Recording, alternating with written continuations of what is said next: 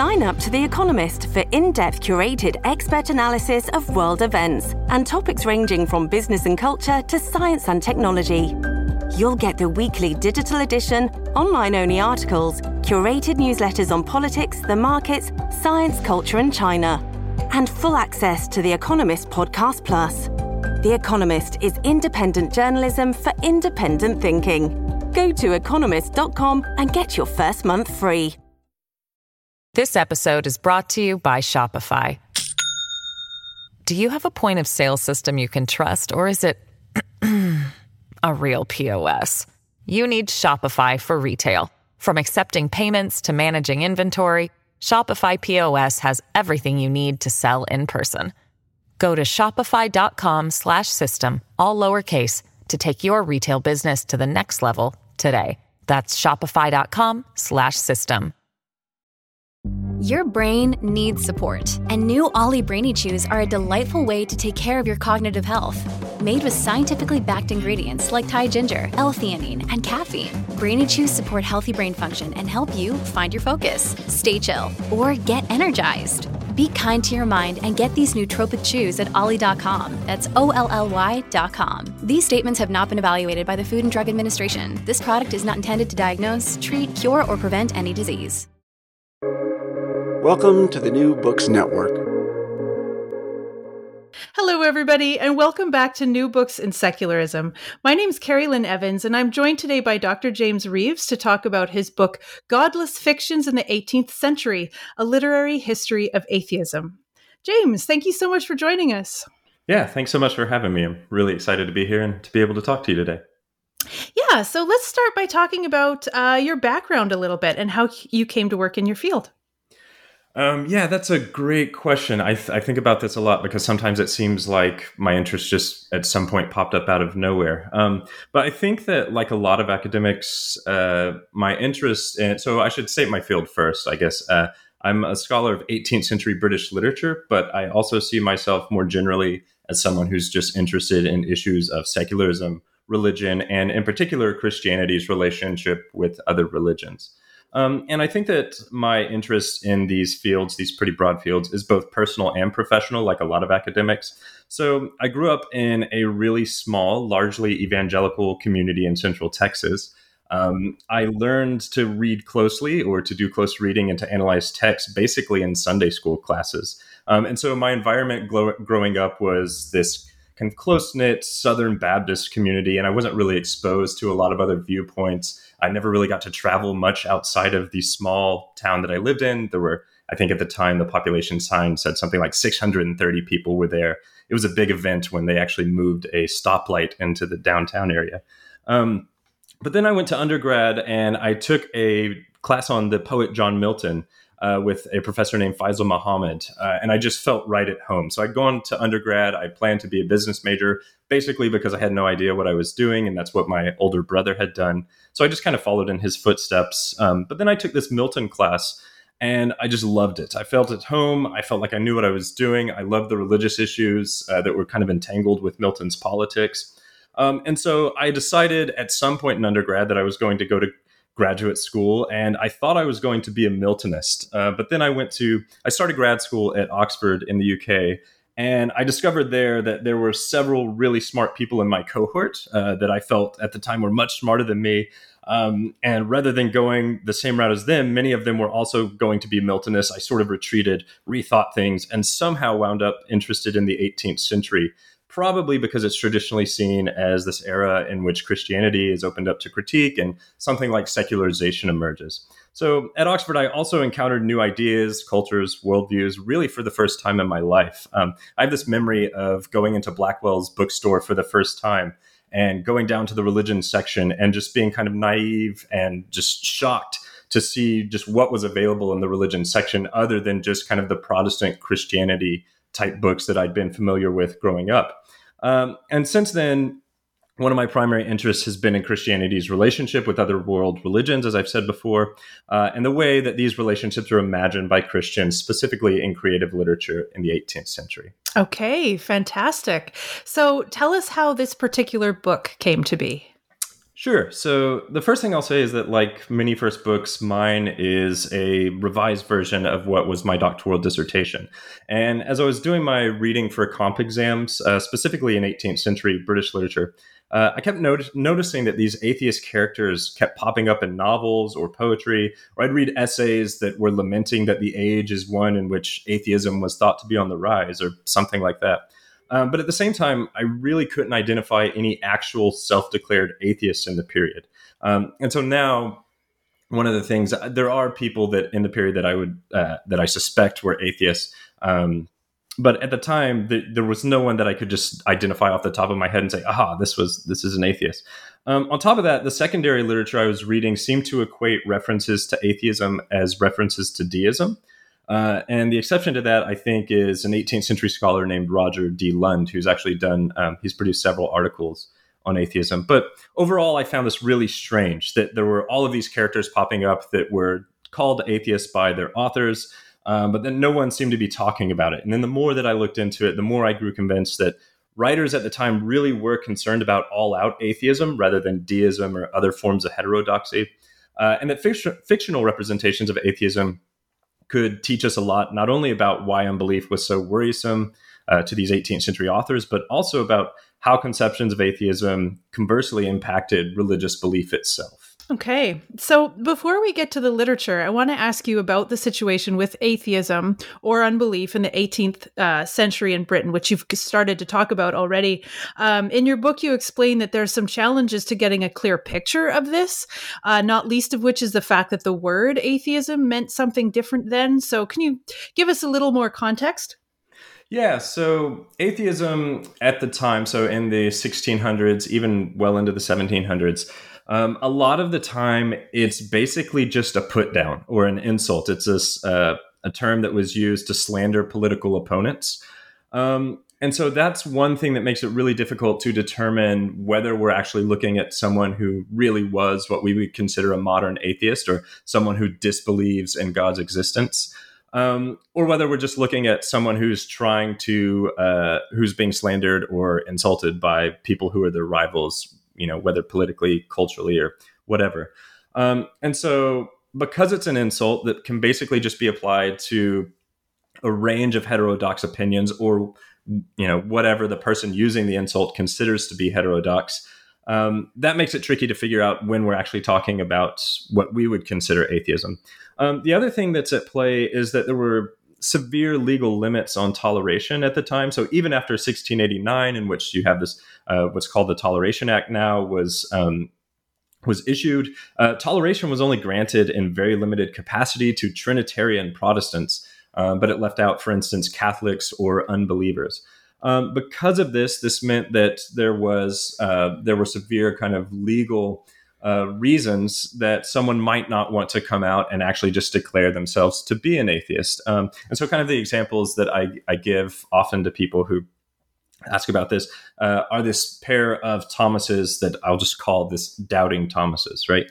So there's one Thomas named Thomas Aikenhead, who's actually the last person in the British Isles to be executed for blasphemy. And so he was executed in 1697. He was a student at the University of Edinburgh. He had, according to some people who disliked him and who'd been around him, they said that he'd called the scriptures poetical fictions. And so he was actually executed for this. There was also another Thomas Woolston, who was a fellow at the University of Cambridge, who died imprisoned in 1733 after he was unable to pay some fines or fees that were levied on him for his heterodox beliefs about scriptural interpretation. So I give those examples just to say that even though direct political or legal intervention against people who were considered heterodox or blasphemers was declining throughout the 1700s, the specter of persecution was really still, was very recent. 1697 isn't that long ago for many of the authors that I'm looking at. And so it makes a lot of sense that an atheist or someone who had atheist tendencies would be hesitant to declare themselves an atheist. And therefore, because of this, our historical searches for full-out modern atheists have to rely on context clues, hidden meanings, and so forth. And then, like I said, it also means that we can't trust accusations of atheism leveled against individuals by political or social rivals. There are, like I said, individuals that I suspect were probably atheists or at least close to it. Someone like David Hume. There were also anonymous tracts that were written in support of godlessness, as Roger Maioli has recently written about in an essay for 18th century studies. He discovered a pamphlet from, I believe, the 1730s or 1740s, which doesn't give the author's name, but it's a long argument in favor of atheism. But at the same time, there were no public self-avowed atheists for many of the reasons I've just mentioned. Okay. So you suggest that there are some special advantages to studying literature when approaching these questions about atheism in the 18th century. So perhaps tell us why that is, and in broad strokes, how the literature portrays the believer and unbeliever. Right. So I think the biggest thing for me is that whereas searching for real world atheists or a real individual trying to determine whether or not they were what we would consider an atheist, you have to rely on all these different things, or you have to kind of read between the lines, like I've been saying. Fictional atheists are pretty clearly defined as atheists by the authors who created them, rather than as deists, or in some cases, even atheists are distinguished from libertines or rakes, whereas they're often kind of elided in scholarship. And so the very basic point is just that fictional atheists are defined as atheists by the people who created them. And then because of that, I think that literature tells us why atheism was so reviled and so worrisome to the period's thinkers. And so it's not just the case, right, that 18th century writers were backwards, hell-bent on kind of maintaining existing power structures or afraid of death and therefore clung to the afterlife and things like this, though certainly individuals could be any or all of those things. It's that I think they had sincere and severe reservations about what a world without God would look like. And so for us, that can seem sort of strange, but it's worth remembering that they really didn't know what a society full of atheists, or that's where atheism is really a live option. They didn't know what that would actually look like in practice. So with all of that in mind, I think that literary works can be approached as sort of experimental, kind of imaginative playgrounds in which authors could think through the limits of belief, kind of the potential repercussions of unbelief, and then ultimately what the world might look like without God. So you also spend some time discussing Charles Taylor's theories about the collective psychology of secularization, if I can kind of call it that, and how you agree or disagree with his characterization. So how does that figure into your literary analysis? Yeah, so the first thing I'll say is that Charles Taylor's A Secular Age is really foundational to my work. It was actually, when I was in graduate school, I knew that I wanted to do some sort of work on religion, but I wasn't quite sure how that was actually, what that would look like, or how you could actually approach religion from a scholarly perspective in a literary or a literature department. And so when I encountered A Secular Age and read it for the first time, it really kind of opened my eyes to what sort of ideas or what sort of kind of practices or frameworks I could use to approach my work. And so he's been foundational in that way, along with other scholars of secularization like Talal Asad, Saba Mahmood, and then also in 18th century studies, Misty Anderson, who's done wonderful work on Methodism in the period. From Taylor specifically, kind of one of the main ideas that I think that I'm really playing with in this book that I picked up from him, which is, it's a pretty simple idea, but I think it's really important, is that belief is nurtured, maintained, and structured by narrative, and not just religious belief. All forms of narrative, all forms of belief are informed by narrative. So, in other words, the stories we tell ourselves about the world structure our thoughts and attitudes in some way. And secondly, the other idea that I'm really playing with from Taylor is this notion that secularization is not simply the rise of atheism. So a secular world is one in which beliefs, according to Taylor, beliefs of all forms are fragile and contested, and belief is defined by not just what we think in our heads or our intellectual convictions, but sensibilities, and is therefore in many ways affective or precognitive. And so I'm sort of playing with all of those pretty big ideas from Taylor's A Secular Age. But where I think I differ with him mainly is just in how he describes the 18th century. And so his depiction of the 18th century in particular, I think it's, whether it's intentional or not, it often comes across as dry, deistic, concerned pretty much above all else with moralism and rationality. And this is not the picture that I get when I'm looking at imaginative literature from the period. And so it's worth saying, and it's kind of one of the points that I'm trying to make about Taylor's narrative in A Secular Age, is that he, as he's creating this narrative of what secularization looks like, or how we get from a society in the 1500s in which he says it's very hard to question God's belief, to the point where we're at today, in which many people take unbelief to be just the kind of default position. As he's telling this story, he uses a lot of literary imaginative examples. So he's looking at people like Camus, Dostoevsky, Matthew Arnold in the 19th century.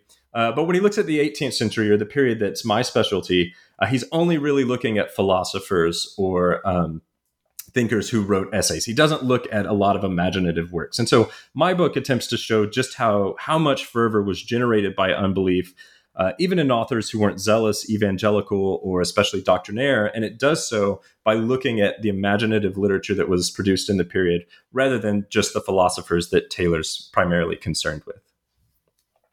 Okay, fantastic. Well, let's get to some of those authors then. Your first chapter examines satirical writings by Jonathan Swift that make atheism their target. So tell us a little bit about what Swift has written in this vein and why you felt it was an important example. Yeah, so I think that Swift is probably the cornerstone of this book. And one of the reasons why is, one, he's just such a kind of mainstay. He's a canonical figure in 18th century studies. He has been for a while. And there are a lot of debates about what Swift actually believed, so what his convictions were. So even when he was alive, he was accused of being an atheist. He was accused of being heterodox.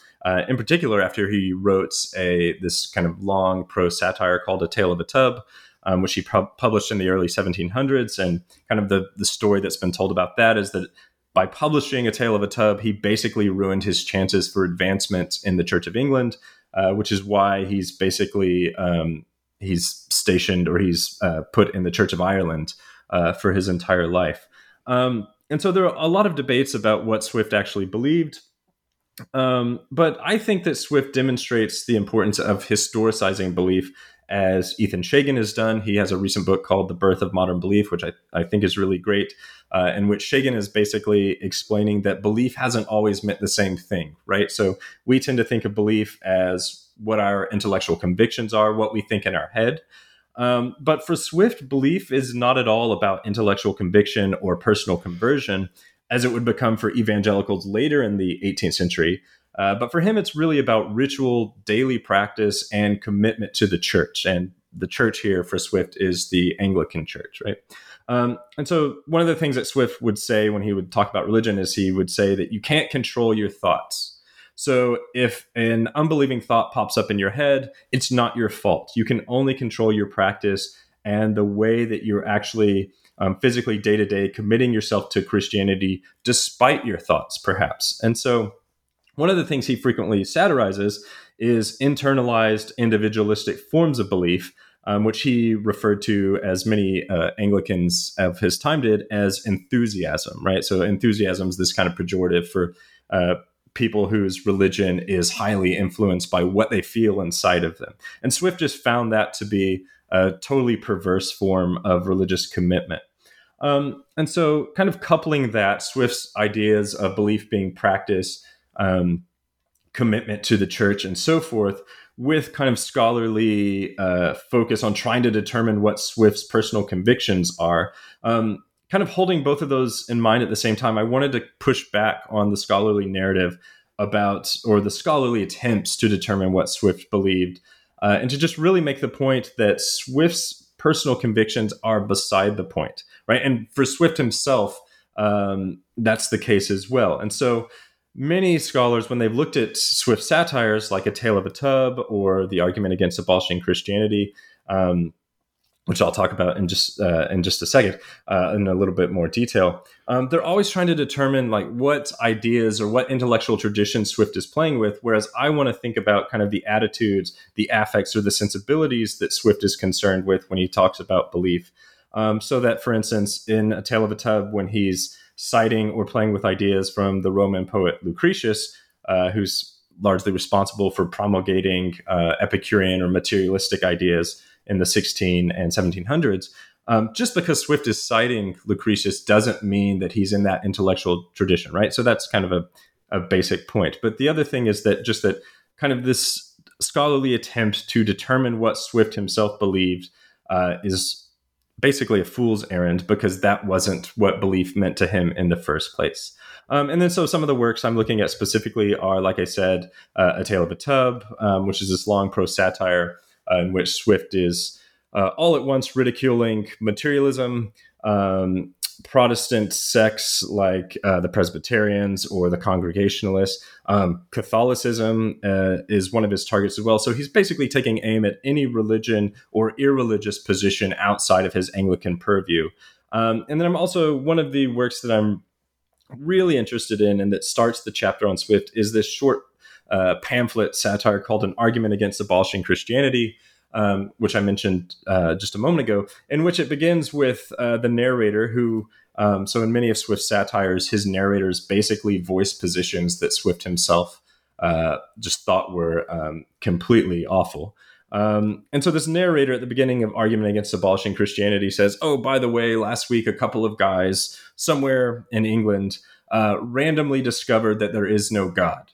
Right. And so the premise of this whole pamphlet is this narrator talking through the implications of this discovery that God doesn't exist. And kind of from Swift's position, his authorial position, kind of the joke is that two random guys could never prove God's non-existence. That's just, for Swift, that's something that you can't prove. And so right from the start, we're supposed to understand that this narrator is absurd. His ideas are absurd. And then when you get to the end of this pamphlet, you find out that what the narrator's point is that, well, if these guys have figured out that there's no God, then we should be able to do with all sorts of virtue or morality or ethics and be able to do whatever we want to do. And that's kind of the general thrust of all of Swift's many satires on irreligion, is that he presents us with these hypothetical situations in which God is totally absent. And then because of that, people in Swift's imaginative worlds are basically allowed to just behave as awfully as possible. And that's consistent from the beginning of his career all the way through the Argument Against Abolishing Christianity to his major satires like A Modest Proposal or Gulliver's Travels in the 1720s. Right. So you suggest that for Swift, his fear of atheism was enough to make him uncharacteristically charitable towards non-Christian groups that elsewhere he's quite critical of, almost as if to say he found any belief better than no belief. So is this something you're seeing in a number of his satires? Yeah, so it pops up, for instance, in the satire I just mentioned, once again, Argument Against Abolishing Christianity. And so there's another satire that Swift wrote at the time called The Mechanical Operation of the Spirit, in which he's ridiculing religious zealots or enthusiasts who, again, feel like they know that God's Spirit is moving within them and therefore God is speaking directly to them. And Swift thought that this was just a totally awful idea, because who's to say when God is speaking to you and when it's just, the vapors in your brain or something. And so in The Mechanical Operation of the Spirit, he ridicules religious zealots. They're his primary target. And in that, he's pretty dismissive of Islam as well. And so he makes some pretty snide jokes about Muslims in The Mechanical Operation of the Spirit. However, kind of my point in this chapter is that when Swift shifts his aim to irreligion or atheism, as he does in the Argument Against Abolishing Christianity, these non-Christian groups suddenly become much more admirable. So in the Argument Against Abolishing Christianity, again, you have the narrator saying God doesn't exist, so we can completely get rid of the church, we can get rid of virtue, we can get rid of all sort of ethics. And then there's this twist at the end where he says, but because of this, the Turks are basically, so the Ottoman Turks will be completely scandalized by us because they still believe a God, right? And that's the phrase that Swift uses. So the Turks believe a God, we Britons don't. And of course, from Swift's position kind of behind all of this, the joke, but also the cutting edge of the satire, or what it's meant to be the cutting edge, is that the Turks are more admirable than irreligious Britons because they maintain their theistic beliefs, whereas from Swift's view, theism in Britain is declining. This sort of idea also pops up in Gulliver's Travels. So I read Gulliver's Travels as this narrative in which Gulliver is traveling to these various kind of absurd lands in which you have tiny people, and then he goes to a land with giant people. He goes to an island that's floating in the sky. As he's progressing across all of these different places, he's learning about their religious customs. And the way that things progress in Gulliver's Travels is that in the early portions, every society he encounters have very clear-cut religious practices and beliefs. And then as the book goes on, those beliefs begin to fade to the point that where he's in book 4, when he reaches what's called the Island of the Winhams, where he meets a bunch of talking horses. These Winhams, or these talking horses, religion's not mentioned at all. And so you've gone from this focus on religion to by the end of the book, you've seen religion decline. And once again, Swift's point is that this allows human beings to act in completely immoral, evil ways. And so Gulliver basically starts dismembering other human beings and using their skin as hide for his sails. He uses it to create traps to catch other animals and so forth. And so he's just being completely awful.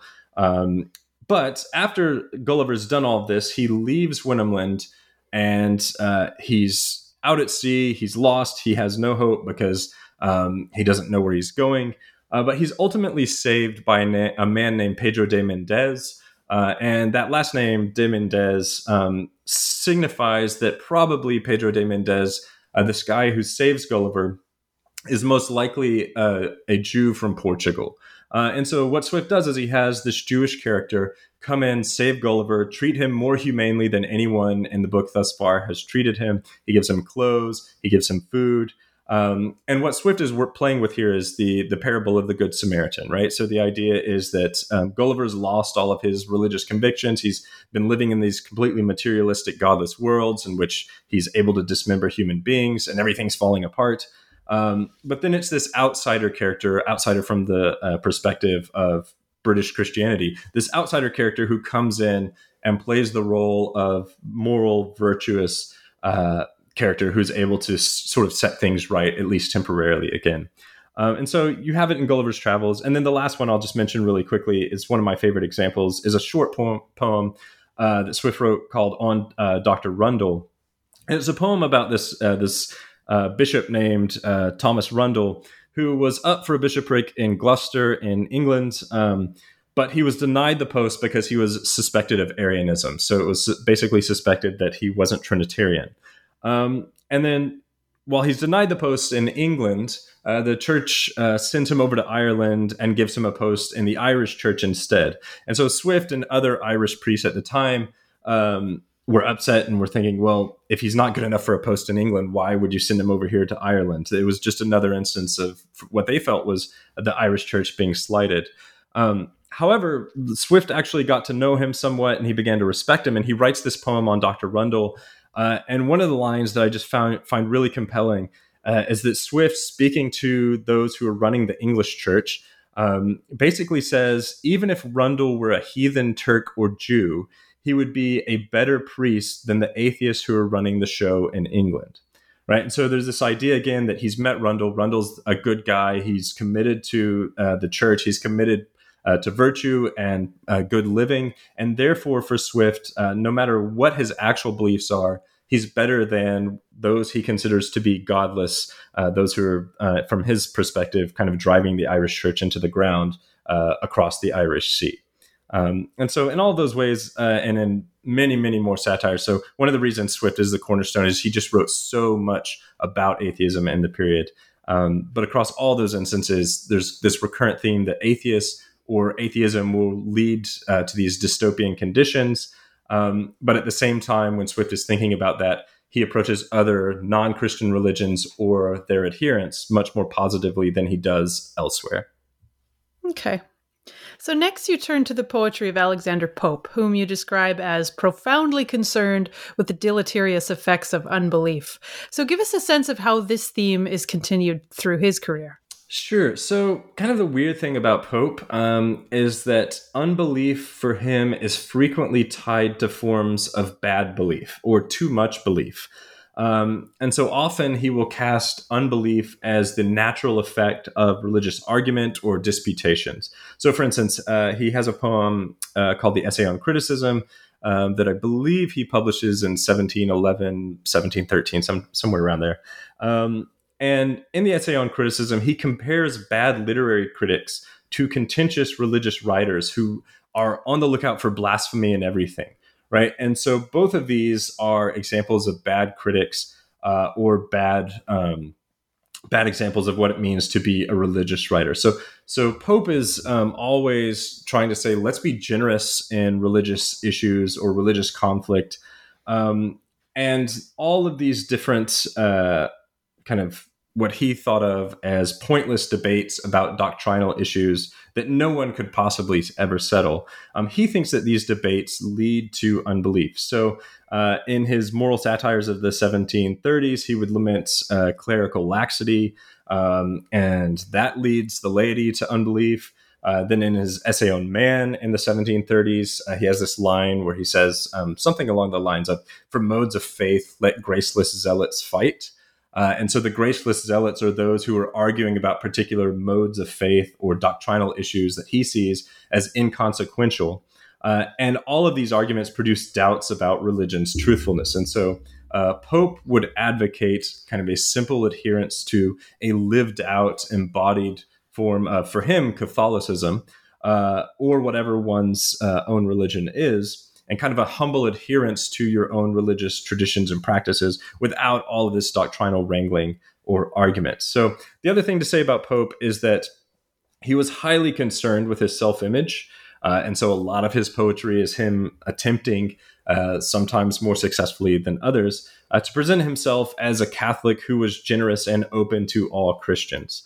And so he described himself, for instance, as someone who had no sect or particular branch of Christianity. He compared himself to Erasmus on several occasions. He said that he was like good Erasmus in an honest mean. So kind of this in between different political parties, different religious groups. And he's just really concerned with this idea that to be truly religious means to be humble, and means to be committed to living out your faith practices without denigrating those of others or getting into these disputes, which ultimately for him lead to nothing more than atheism.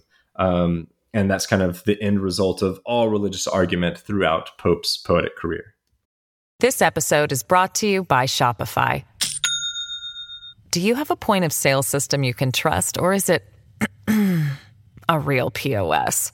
You need Shopify for retail. From accepting payments to managing inventory, Shopify POS has everything you need to sell in person.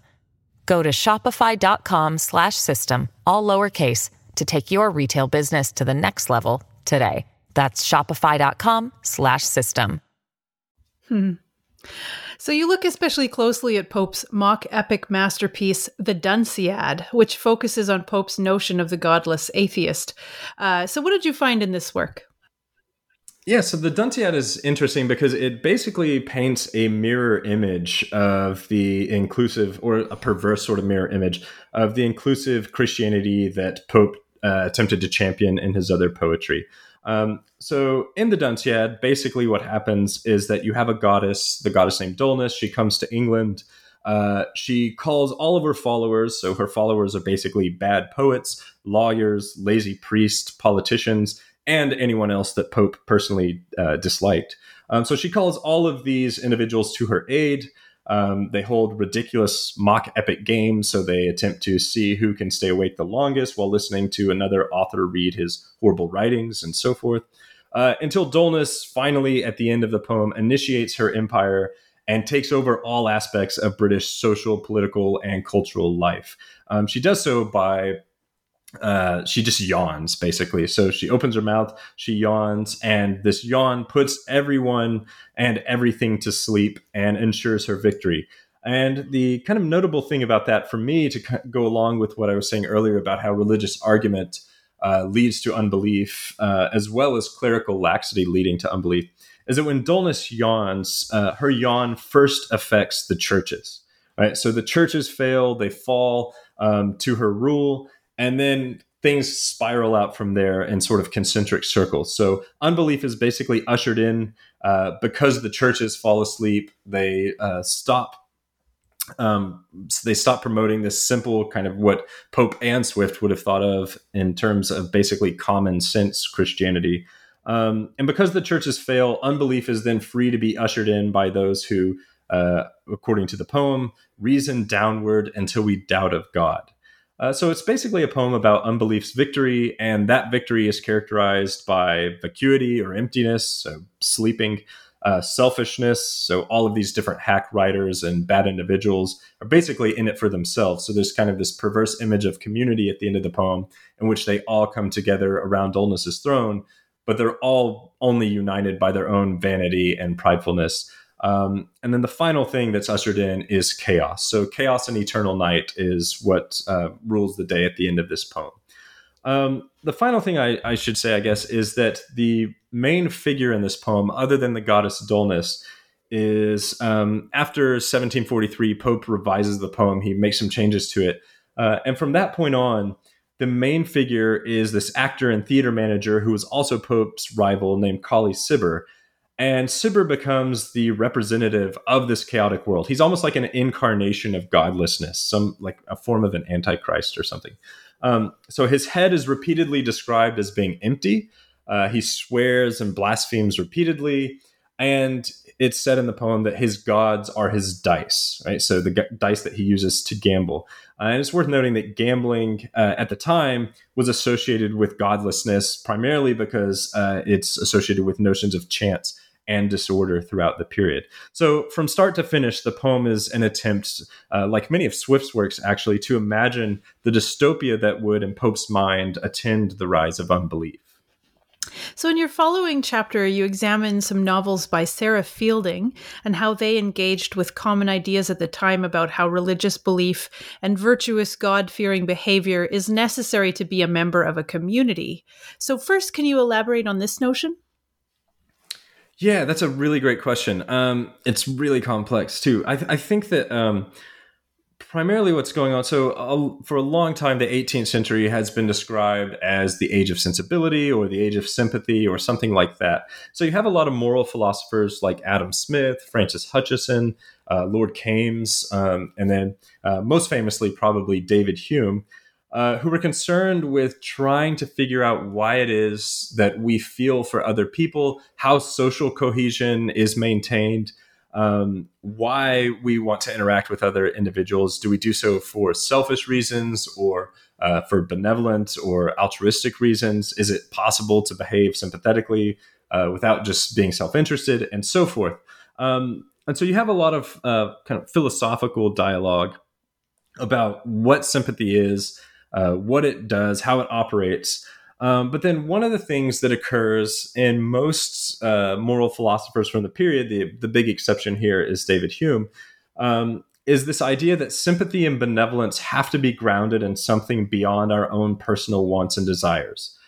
If it's not grounded in something beyond us, then it has no overriding claim on us, according to someone like Francis Hutcheson, for instance. For instance, if there's no sense that our sympathetic feelings have an overriding claim on us, then we can sympathize with others when it benefits us, but we don't sympathize with them if it doesn't. So basically, the end of all of these speculations is that God becomes sort of the linchpin in arguments about sympathy. So if benevolence, charity, and sympathy are virtuous, they're only virtuous because God has structured them into our being, and a virtue is real, meaningful, and built into the cosmos by the deity. So without the deity, without God, everything was thought to be mere chance, and therefore ethics and morality become simple contests between individuals or groups and their respective wants or needs.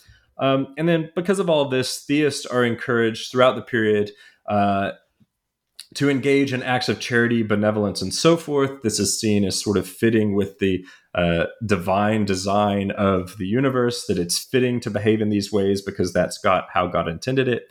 While it was thought conversely that atheists had no logical motivation for doing so if it didn't suit their individual needs. And kind of there are different variations or different shades of this between different philosophers like Smith or Hutcheson. So for instance, Adam Smith would say something along the lines of, well, an atheist could be charitable, benevolent, and sympathetic.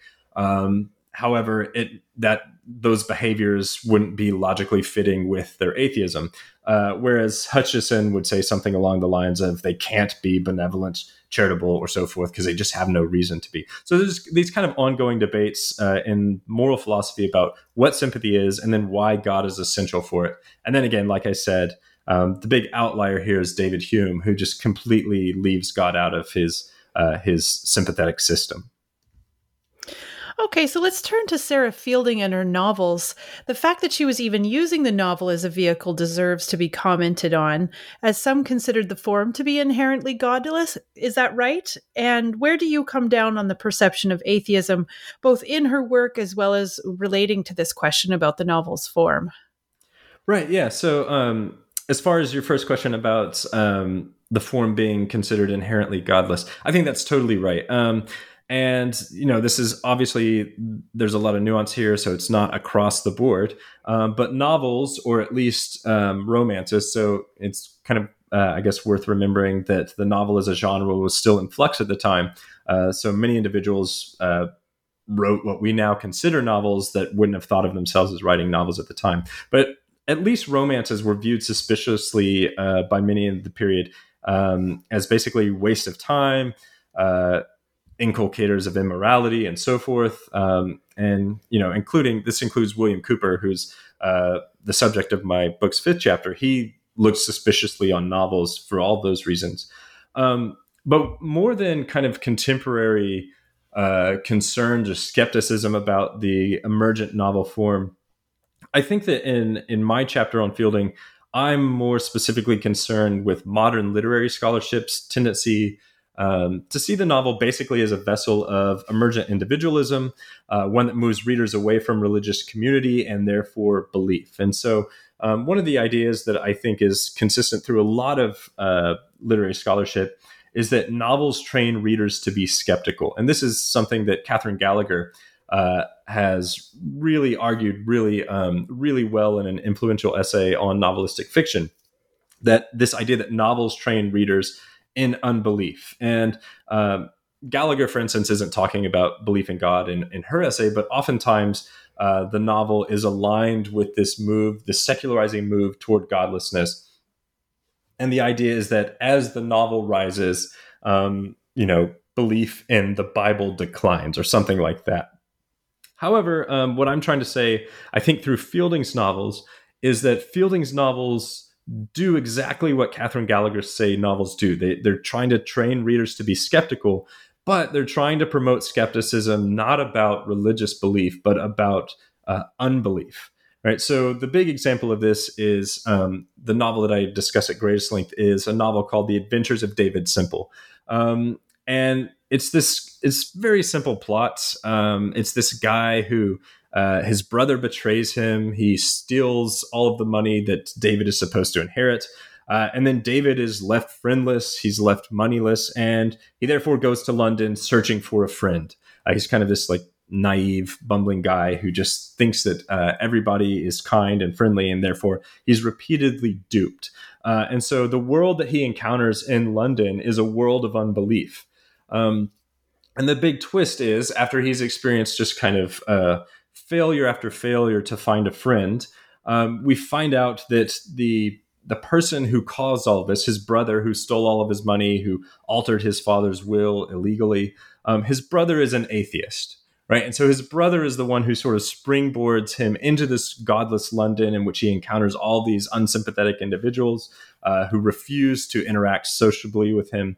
And his brother, again, is the springboard of this, and his brother is godless. So his brother, to me, becomes both the culmination and the emblem of all the godlessness that David encounters in his time in London searching for friends. And then the other thing I'll say just formally is that Sarah Fielding's fiction is often, in my mind, an extended meditation on the book of Job.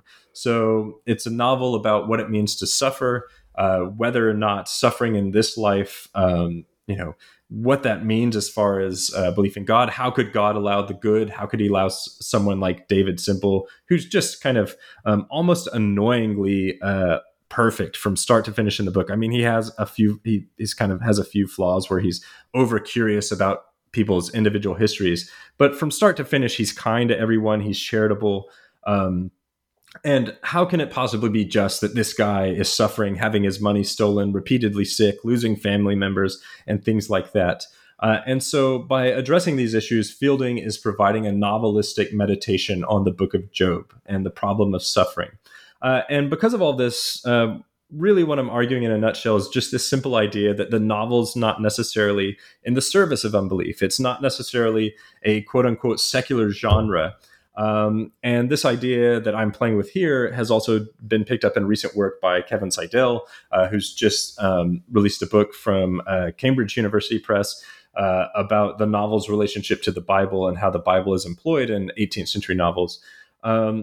But you could also look at, more contemporary novelists from, the 19th century to the present, authors like Marilynne Robinson, Shusaku Endo, or Dostoevsky. All of these novelists, along with someone like Sarah Fielding, for me, make it pretty evident that viewing the novel as being in the service of unbelief or part of this kind of simple secularization narrative in which we move from religious belief to disbelief in God, all of these things call that old narrative into question.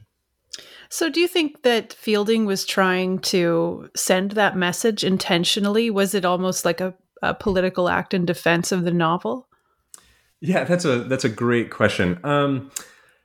I think that I'm not entirely sure that Fielding had the novel as a genre in mind as she's doing this. So her novels are very didactic in the sense that they're very concerned with teaching moral lessons. And so in many ways, they're actually informed by devotional reading practices from the time.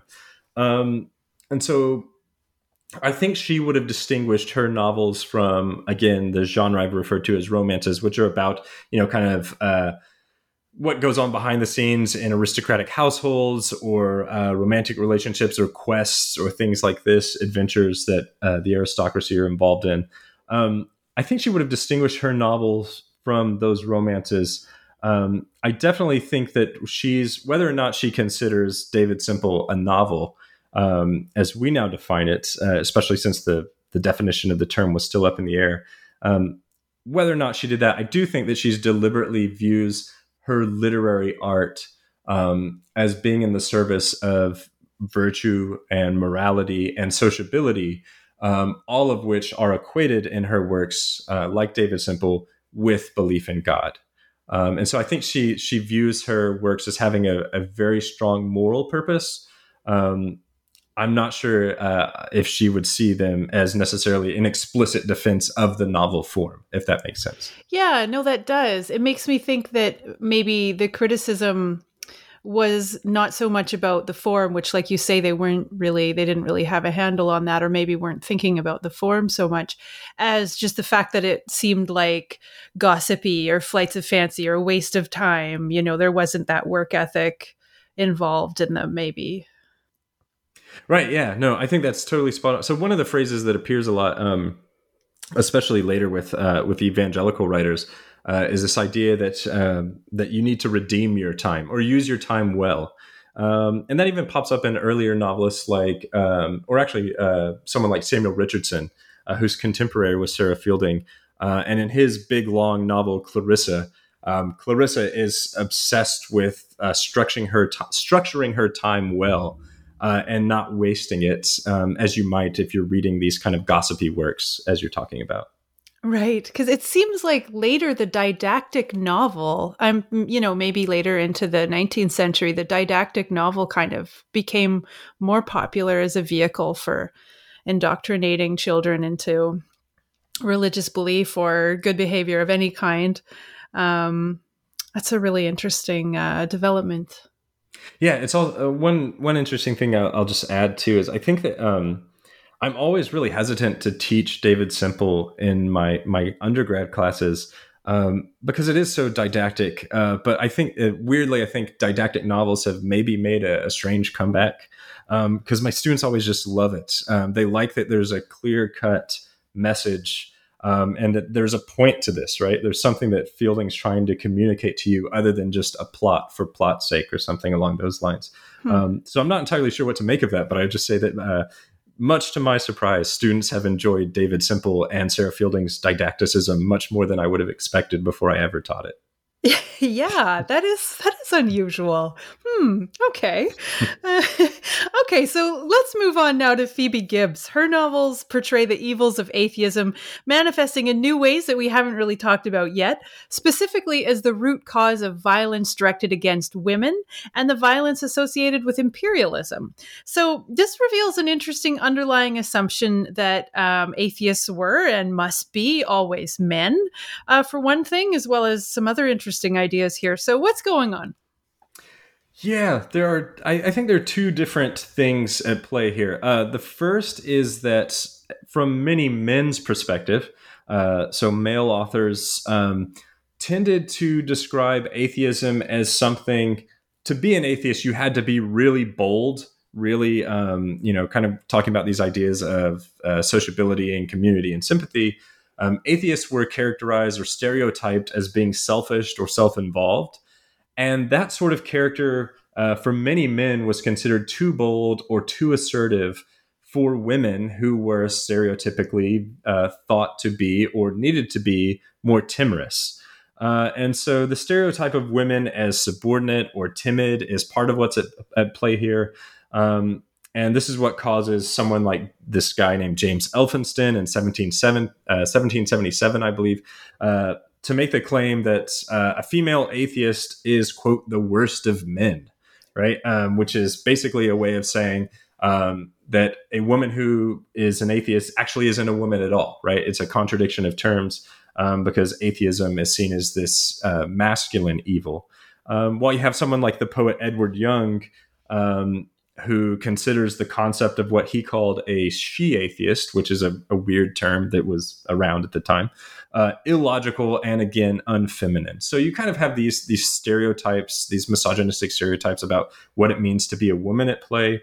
And then on the other hand, many women like Phoebe Gibbs, Mary Estelle, or Sarah Scott, who was another didactic novelist around the mid-century, these women rejected the idea that women should be quiet and timorous, but at the same time, they grounded their rejection of atheism in the idea that without God, men were basically free to do what they wanted with women, right? So because men had the social political power at the time, an atheist could and would, according to these authors, abuse women when given the opportunity. So part of what's at play with the women like Phoebe Gibbs that I discuss in this chapter is just, first of all, a distrust of men and a desire to reform religious takes on gender rather than abandoning them completely.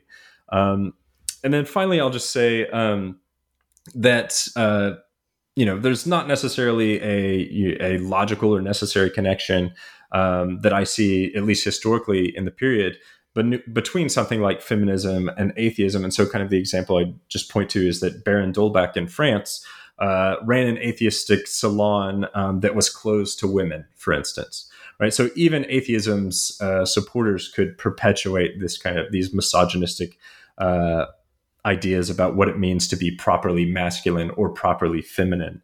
And it's because of all of these reasons that atheists are pretty much by and large always men in the fictions that I'm looking at. There are some rare exceptions. And so one of the exceptions that proves the rule is in Samuel Richardson's novel Pamela. There's a character named Mrs. Jukes, who's kind of seen as the instigator in a lot of Pamela's troubles. And whereas the primary antagonist in that novel, this guy named Mr. B, who treats Pamela awfully, he's able to be redeemed at the end of the novel. Mrs. Jukes isn't. But at the same time, she's described as, Pamela says, Mrs. Jukes must be an atheist. And because of that, she's also described as almost hyper-masculine. So Pamela will comment on how manly her hand looks, for instance, or how her behaviors seem to her not to be womanly, but more like how a man would behave. And so you just see kind of these stereotypes or these associations of atheism with a sort of perverse masculinity just persisting across the period. Okay, so tell us now more specifically about Gibbs' novels, The History of Lady Louisa Stroud and The Honorable Miss Carolyn Stretton. That's one novel. And Hartley House, Calcutta. So what do we find here? Yeah, so the Lady Louisa Stroud has a long title. It's also a weird title because it's primarily called The History of Lady Louisa Stroud, but she's not the main character. The second character mentioned is. But I'll just say that in general, so Gibbs wrote a lot of novels. I think she wrote somewhere upwards of 20, and we're not entirely sure exactly what all she wrote. She was very prolific. At sometime around 1804, I think she applied to a literary fund because she needed money. And that's how we know what some of the novels that she wrote are. But she's writing novels, particularly like Lady Louisa Stroud, that are very much in the Richardsonian vein, or that echo kind of the themes or formal devices of Samuel Richardson's Pamela and Clarissa. So Lady Louisa Stroud is written as a series of letters between Caroline Stretton, who's the main character, and her friend Louisa Stroud. And throughout these letters, we get stories of seduction, kidnapping, and male faithlessness. So Caroline is basically betrothed to a man named Lord Westbury, and he's already married. She doesn't know this. She finds out at the last minute, and she has to retreat to the countryside because an uncle of hers thinks, well, you've got to get away from the city. You need to get out in the country, and that's going to affect your moral reformation as being out here with us in the country. While she's in the country, she's writing letters to Louisa Stroud, as I've said, just with her observations on what country life is like. Caroline is sort of this very vivacious, energetic letter writer who's often very funny. She has a very satiric eye, and so she's satirizing a lot of things about life in the country. But more seriously, she meets a girl named Letitia, who at some point in the story is seduced by a rake. The rake seduces her. He makes it very clear that he's not an atheist. He's just what the period called a libertine, so someone who's basically just very interested in parties and women. But Letitia is captured by the rake's atheist friend, this guy named Horner, who captures her. He's the rake's accomplice. He does all of this without the rake's permission. And then what ends up happening is that Letitia dies from the shock of all of this, right? So you basically have this atheist character who shows up, kidnaps a woman, the woman dies, and then after this, Caroline declares that Horton, this atheist, is the sole cause of all of the evils in the novel, and then he disappears from the novel completely. Right, so the atheist role is just to show up, cause problems for the women, and to cause the death of this young woman named Letitia. At the end of the novel, Caroline is put into a similar situation with Letitia because there's a planned abduction in which Caroline is going to be taken away and perhaps succumb to a fate like Letitia's.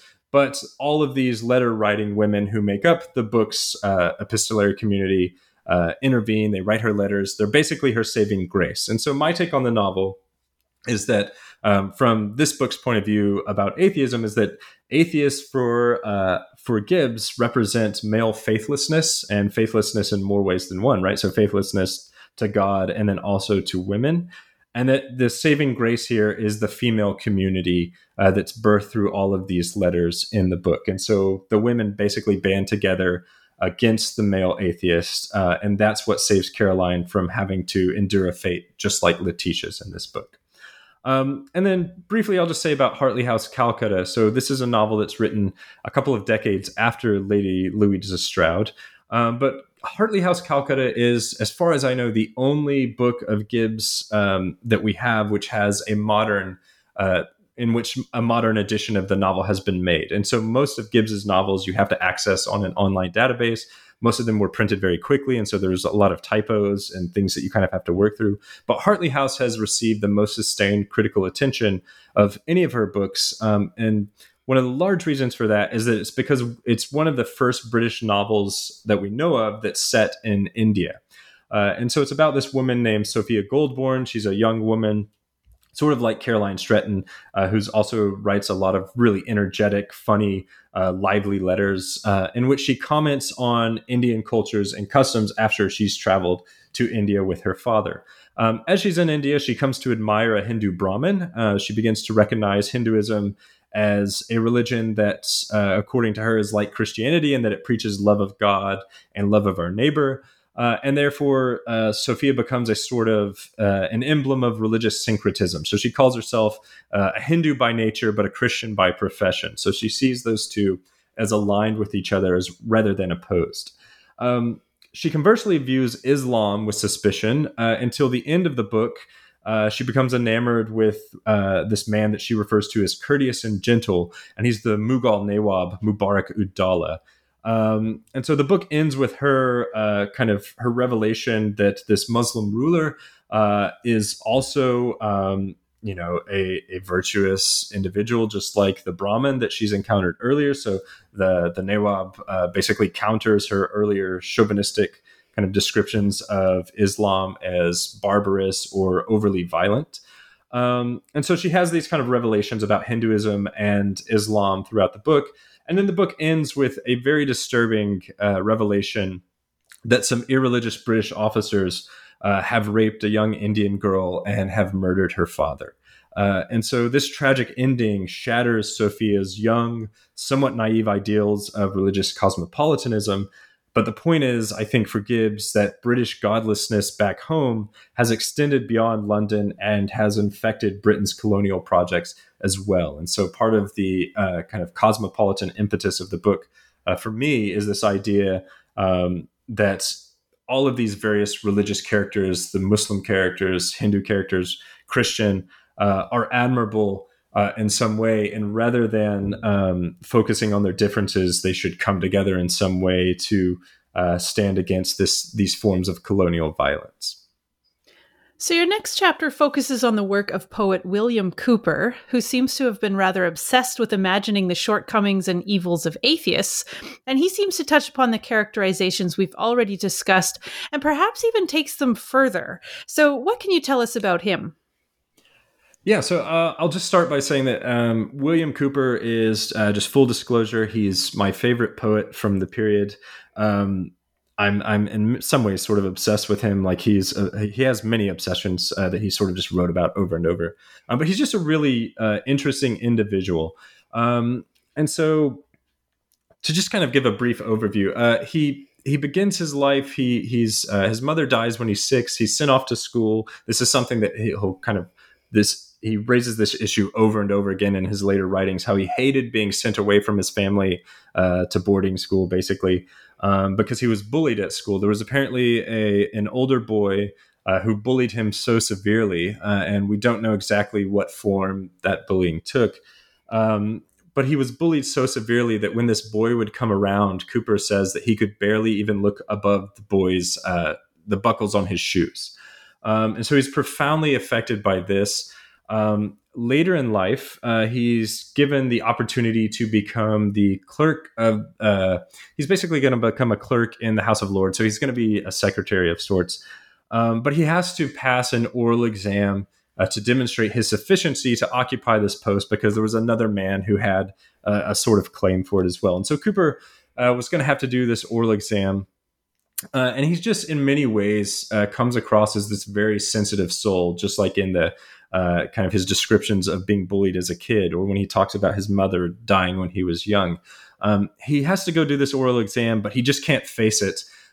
He's overly nervous. He obsesses about it. And while he's thinking about it, he describes it as his descent into madness. And so he starts seeing suicide as his only way out. And he describes all of these things in an autobiography that he wrote about his conversion to evangelicalism. But basically, he attempts suicide multiple times. The attempts fail, and so he's sent to what was basically an insane asylum where he lives for the next couple of years of his life. But there, one of his cousins, a guy named Martin Maiden, visits him repeatedly and converts Cowper to evangelical Christianity. So a Christianity that's more about your personal conversion, kind of, being born again or being saved by God's grace, rather than through the practices of the Anglican Church or the sacraments or something like that.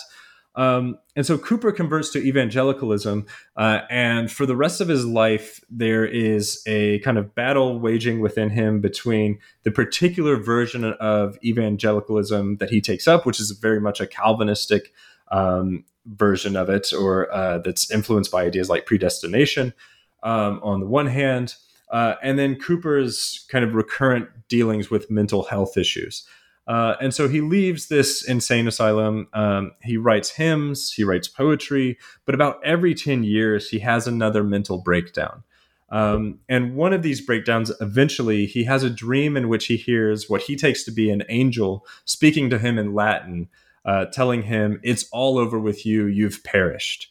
And Cooper takes this to mean that he's, no matter what he does, that he's been damned, right? And so he thinks that he has no possibility for salvation, that he's not one of God's elect. And so kind of one of the ironies or tensions in Cooper's career, his writing career for the rest of his life, for basically the last 3 decades of the 18th century, is that Cooper is writing verse that seems very religious, or that is very religious, while privately he believed that he wasn't part of the church, he wasn't part of God's community, and that he'd been abandoned by God. And so for me, one of the interesting things about this is that Cooper often casts himself as someone who lives in this godless universe, because even though he believes technically that God exists, he believes that God has left him behind. And so, for instance, in his final poem, which is this really like tragic poem about a sailor drowning in the ocean after his shipmates have to abandon him, Cooper compares himself to this sailor and paints it as this godless universe in which God has just left him behind, and he's trying to tread water, but he knows that everything is hopeless. And so just like some of the other authors I've discussed, like Pope or Swift or Fielding, he views godlessness as a sort of dystopia, but it's also a dystopia that he thinks he himself is inhabiting. And so that's kind of a potted, very quick overview of this really complex individual. But those are many of the reasons that I'm interested in him in this book. So you say that Cooper's tendency to advocate for an alliance between Christians and adherents of other faiths is indicative of a larger trend. Do you think that the perceived threat of atheism actually made British Christians more tolerant towards people of other faiths? Yeah, that's an excellent question. It's also, for me, very hard to answer. And so I'll say, maybe this is a cop-out, but what I'll say is that in the book, I try to be very careful about saying that what these authors are imagining or promoting when they talk about adherents of other faiths more positively is I try to describe this as an ecumenical fantasy, right? So it's not necessarily something that's happening on the ground level that they're actually living out in their real lives. Although that was the case sometimes with someone like Pope and Swift, who were friends despite the fact that Pope is Catholic and Swift is Anglican. But for instance, for someone like Cooper, Cooper lives most of his life, or the kind of second half of his life, in a very small town called Olney. So he's living in this kind of rural part of England, and he never leaves this area, right? Or he's always kind of in these rural environments. So he doesn't actually have real life interactions with these sort of figures that pop up in his poetry. So figures like Zoroastrian Persians or Muslims or Hindu Brahmins that all pop up in his poetry. So he's not actually engaging with these people in real life, which is why I tend to refer to it as an ecumenical fantasy rather than just straight ecumenicalism or something like that.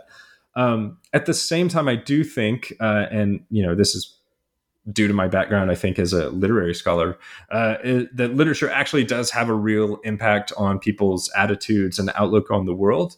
And so I can't draw a clear line, from point A to point B to say that, hey, these works that I'm examining definitely caused, the rise in religious ecumenicalism or pluralism or something like that. But I do see those those trends or impulses arising in these works. And so I wouldn't be surprised if this kind of thinking did contribute to an increase in tolerance, at least from some British Christians toward people of other faiths. But again, I can't necessarily make that claim concretely, if that makes sense. Yeah, it does. It reminds me of something else that I've read that was talking about how the influence of the British Empire expanding through this era caused Britons at home to just change their worldview, even though they weren't out there experiencing those other countries. having knowledge of the fact that there were cultures so different from them and having some concrete evidence of what those cultures were like and their differing religious beliefs in particular, just made them think differently about their own religious beliefs. And so Cooper, in a sense, is like an example. You can see that happening in real time. Like you say, he never leaves the rural little area that he's in, and yet clearly his mind is traveling to these other places, and it affects how he sees himself in the world. Yeah, that's great. I think that you're totally right. And it's also just, the idea that the empire is not just something that's out there. It's something that's very much affects life in Britain as well. I think that's totally spot on. Cool. So in your final chapter, you look at Percy Shelley, who gives us a much different example of a literary treatment of atheism. Shelley, in fact, defends atheism, or at least attacks the foolish stereotypes of them. So tell us a little bit about what you think Shelley really believed, and then tell us about this fantastic set of prank letters to Mr. Wedgwood. Yeah, so I'll start with the prank letters because they're fun. But so Shelley apparently wrote a lot of prank letters when he was an undergrad. So he would write to clergymen, for instance, and pretend to be another clergyman who was having doubts or something like that. And he would hide his real identity to just basically try to draw these individuals out to get them to say things or to get them to trapped in their words or something like that. So he loved to prank people. With this individual, Mr. Wedgwood, Wedgwood was a guy who he's part of the family of the Wedgwood Potters. He had developed this system called the Otheothograph, I think is how you pronounce it.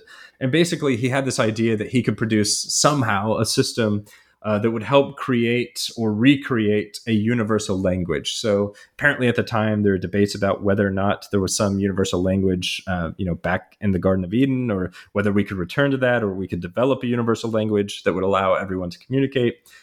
Wedgwood had developed some sort of weird system, or he planned to develop a weird system where he could develop this universal language.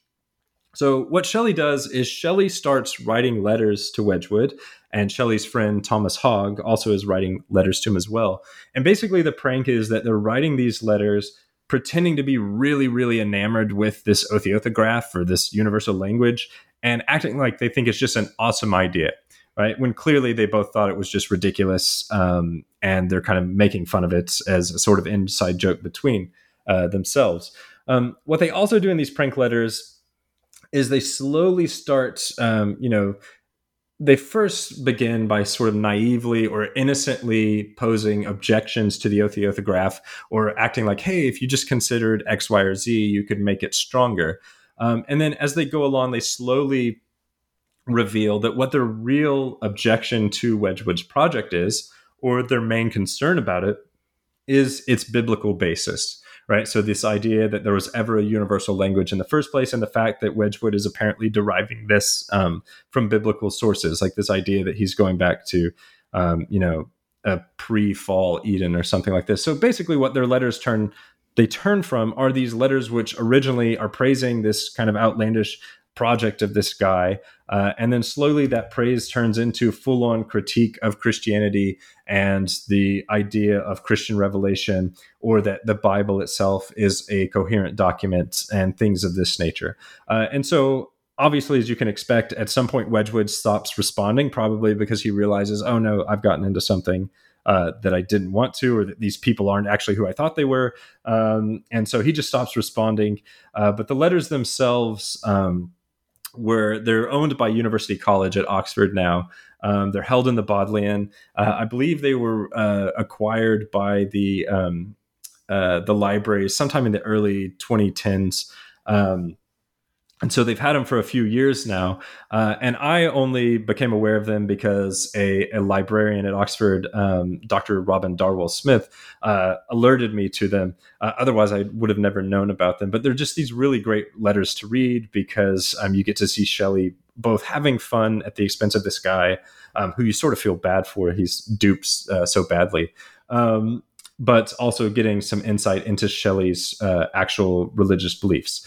And so I'll just close, I guess, since you also asked about what his what I think Shelley actually believed. I would personally, in the book, I'm more concerned with the way that Shelley represents the character of the atheist rather than his own personal beliefs. But I would personally, I think that Shelley, I'm comfortable calling him an atheist because he himself referred to himself as an atheist. And there are moments, for instance, in his poem Queen Mab, in which a character celebrates the fact that, quote, there is no God, right? So it's a pretty simple, direct quote about God's non-existence for Shelley. Where it gets sort of complicated is that Shelley, I don't think, was a strict materialist. He seemed to have some, I believe a scholar named Monica Lee has described his personal beliefs as something along the lines of spiritual atheism. So he didn't believe in God's existence, but he also believed that there was, he did believe that there was some sort of guiding force, which he just called universal love or something along those lines, which was guiding the universe along a path to like some progressive ecological and moral regeneration. And so I would call him an atheist, but perhaps along with Monica Lee, identify him as a spiritual atheist. All right. Well, James, I've taken up a lot of your time. I want to thank you so much for agreeing to come on the show. It's been super fun to talk about these ideas and hear about these authors. But before we go, can you tell us, what are you currently working on?